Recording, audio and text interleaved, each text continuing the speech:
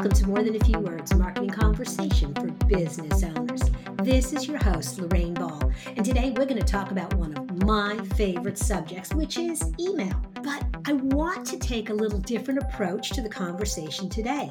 We're going to talk about using email not to sell stuff, but to build trust and relationships. And to help me have this conversation, I've invited Jeff Felton to join me. He's an email marketing strategist and copywriter who helps service-based business owners hustle less for leads and build armies of loyal fans. In 10 years of marketing, Jeff has written thousands of marketing emails and hundreds of web pages, driving more than $1 million in revenue for clients. Jeff, welcome to the show. Lorraine, thanks so much for having me. It's an honor. Oh, I am so excited to be having this conversation because I really love your approach. When we were talking earlier, you were really talking about using email to build trust. Why do you think that's so important? Yeah, well, look, everybody wants to focus on the email marketing statistics of 42x ROI, right? Like you see that everywhere. But there are a lot of factors that go into that. One of the things that people don't consider in that is that, some of these brands that are driving really high revenue, high ROIs, really, really big e-commerce brands. They sell, maybe small ticket items, to email lists with tens, if not hundreds of thousands of people.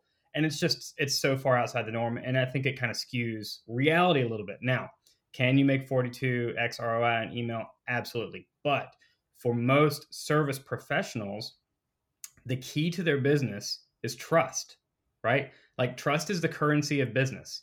And without it, people don't make buying decisions. So my philosophy on email marketing is to really use it simply as a tool to earn trust with new prospects, right? Like we're focused on gathering new prospects, your ideal clients, and then nurturing them.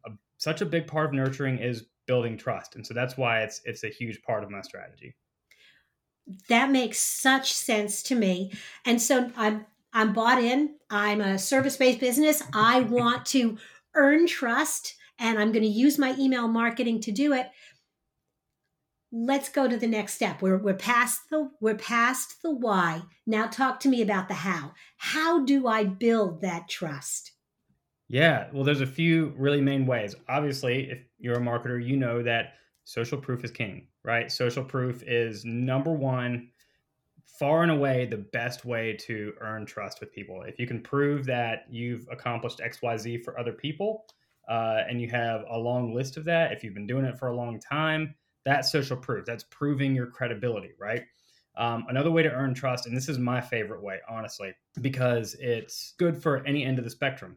If you're just starting out, or if you are established and you do have a lot of social proof, generosity to me is a great way to earn trust with people. And ways to be generous are you can give your time, you can just give more value.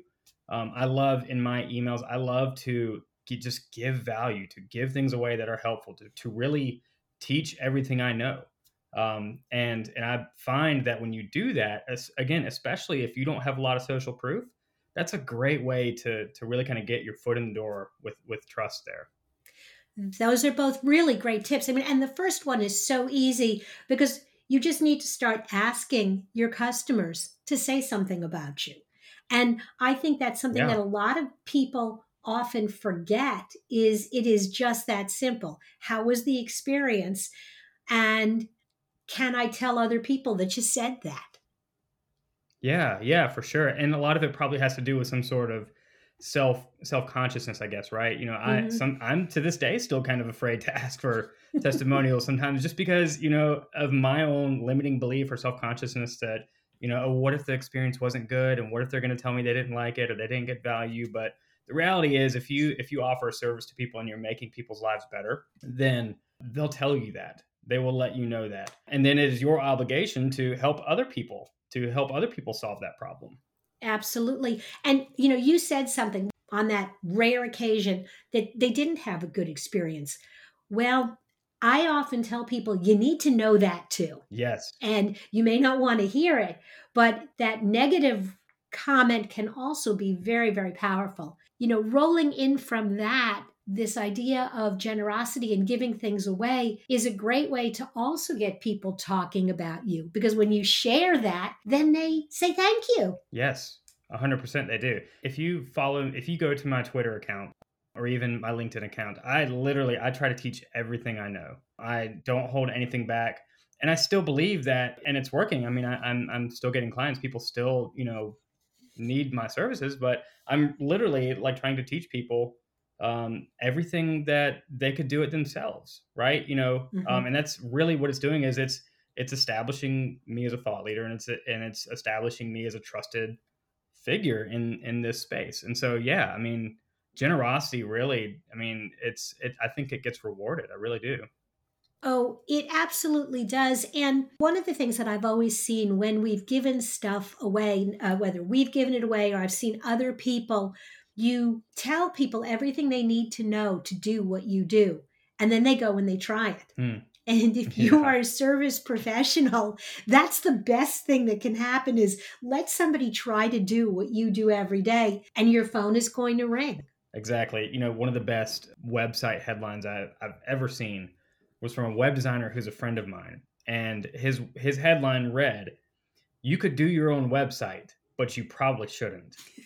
And I mean, I saw that probably 4 or 5 years ago. I would bet that it's still the same today because it's such a good line. It absolutely is.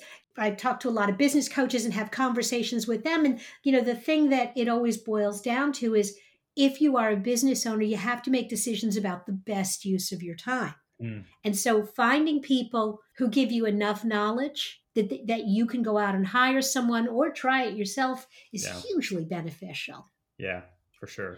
All right, so we've got social proof and generosity. How else can I build trust via email marketing? Really, those are the two key ways that I like to do it. But another aspect I consider of generosity, maybe it's totally unrelated, but I think you can be really generous with your time too. I think you can offer, a lot of one of the ways that I like to incorporate this into an email is to simply like try to start conversations, to ask people to reply. Most email marketers talk about opens and clicks, and those are important, especially for service based professionals. The reply is a really, really key metric. And if you can drive replies, what it does is it starts a conversation with people.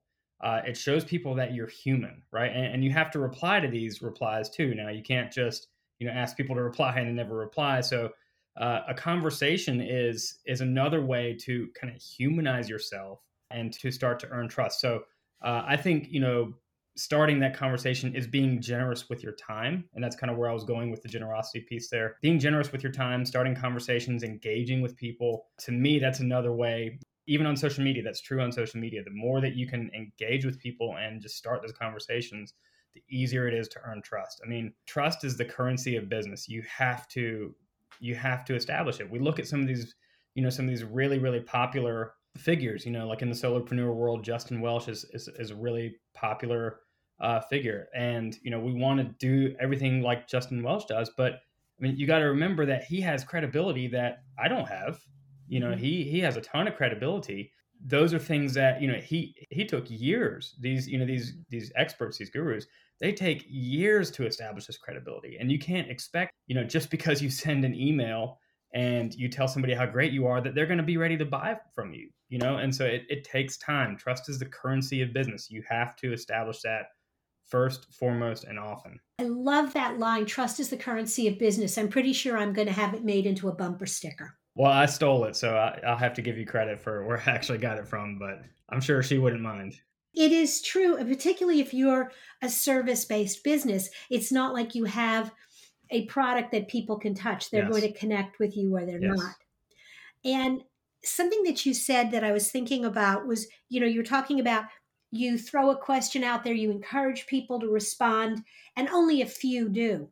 But one of the things that helps you do as someone who is selling essentially your time is figure out who your qualified prospects are. Because now you're narrowing that funnel. So it's not just building trust, but it's really building a dialogue with the people who are going to care to keep talking to you. Yeah, for sure. I like to say that replies are the holy grail of email engagement. Opens are great. we can't really trust opens because of Apple's privacy policy these days. So, they are what they are. They tell a story, but not the whole story. Clicks are good, but clicks tell part of the story. Again, they don't really tell the full story.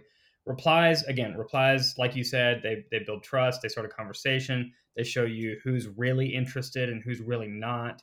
So yeah, replies to me, more and more of my strategy is leaning towards how can I get these people to reply to my emails? How can I get them to start a conversation with me? Because that's usually where deals are won, in the conversations, especially if you're a service professional with a high ticket offer.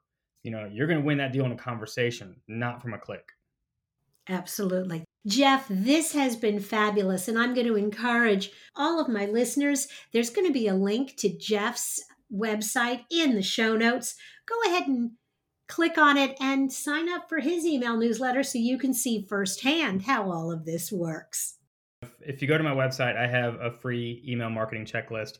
It's going to help you really kind of take all the guesswork out of what do I do, where do I start. It'll walk through it, and it actually has 26 emails attached with it. So you kind of get a month-long mini crash course on how to build your email marketing system from scratch. Wonderful. Jeff, thank you again for being a part of the show. Thank you, Lorraine. This was fun. If you've enjoyed today's conversation and you'd like to find other resources for your business, look for worksheets, white papers, webinars, and more in our digital toolbox. And be sure to look for other episodes of More Than a Few Words wherever you listen to podcasts. This has been another episode of More Than a Few Words. Thanks for listening.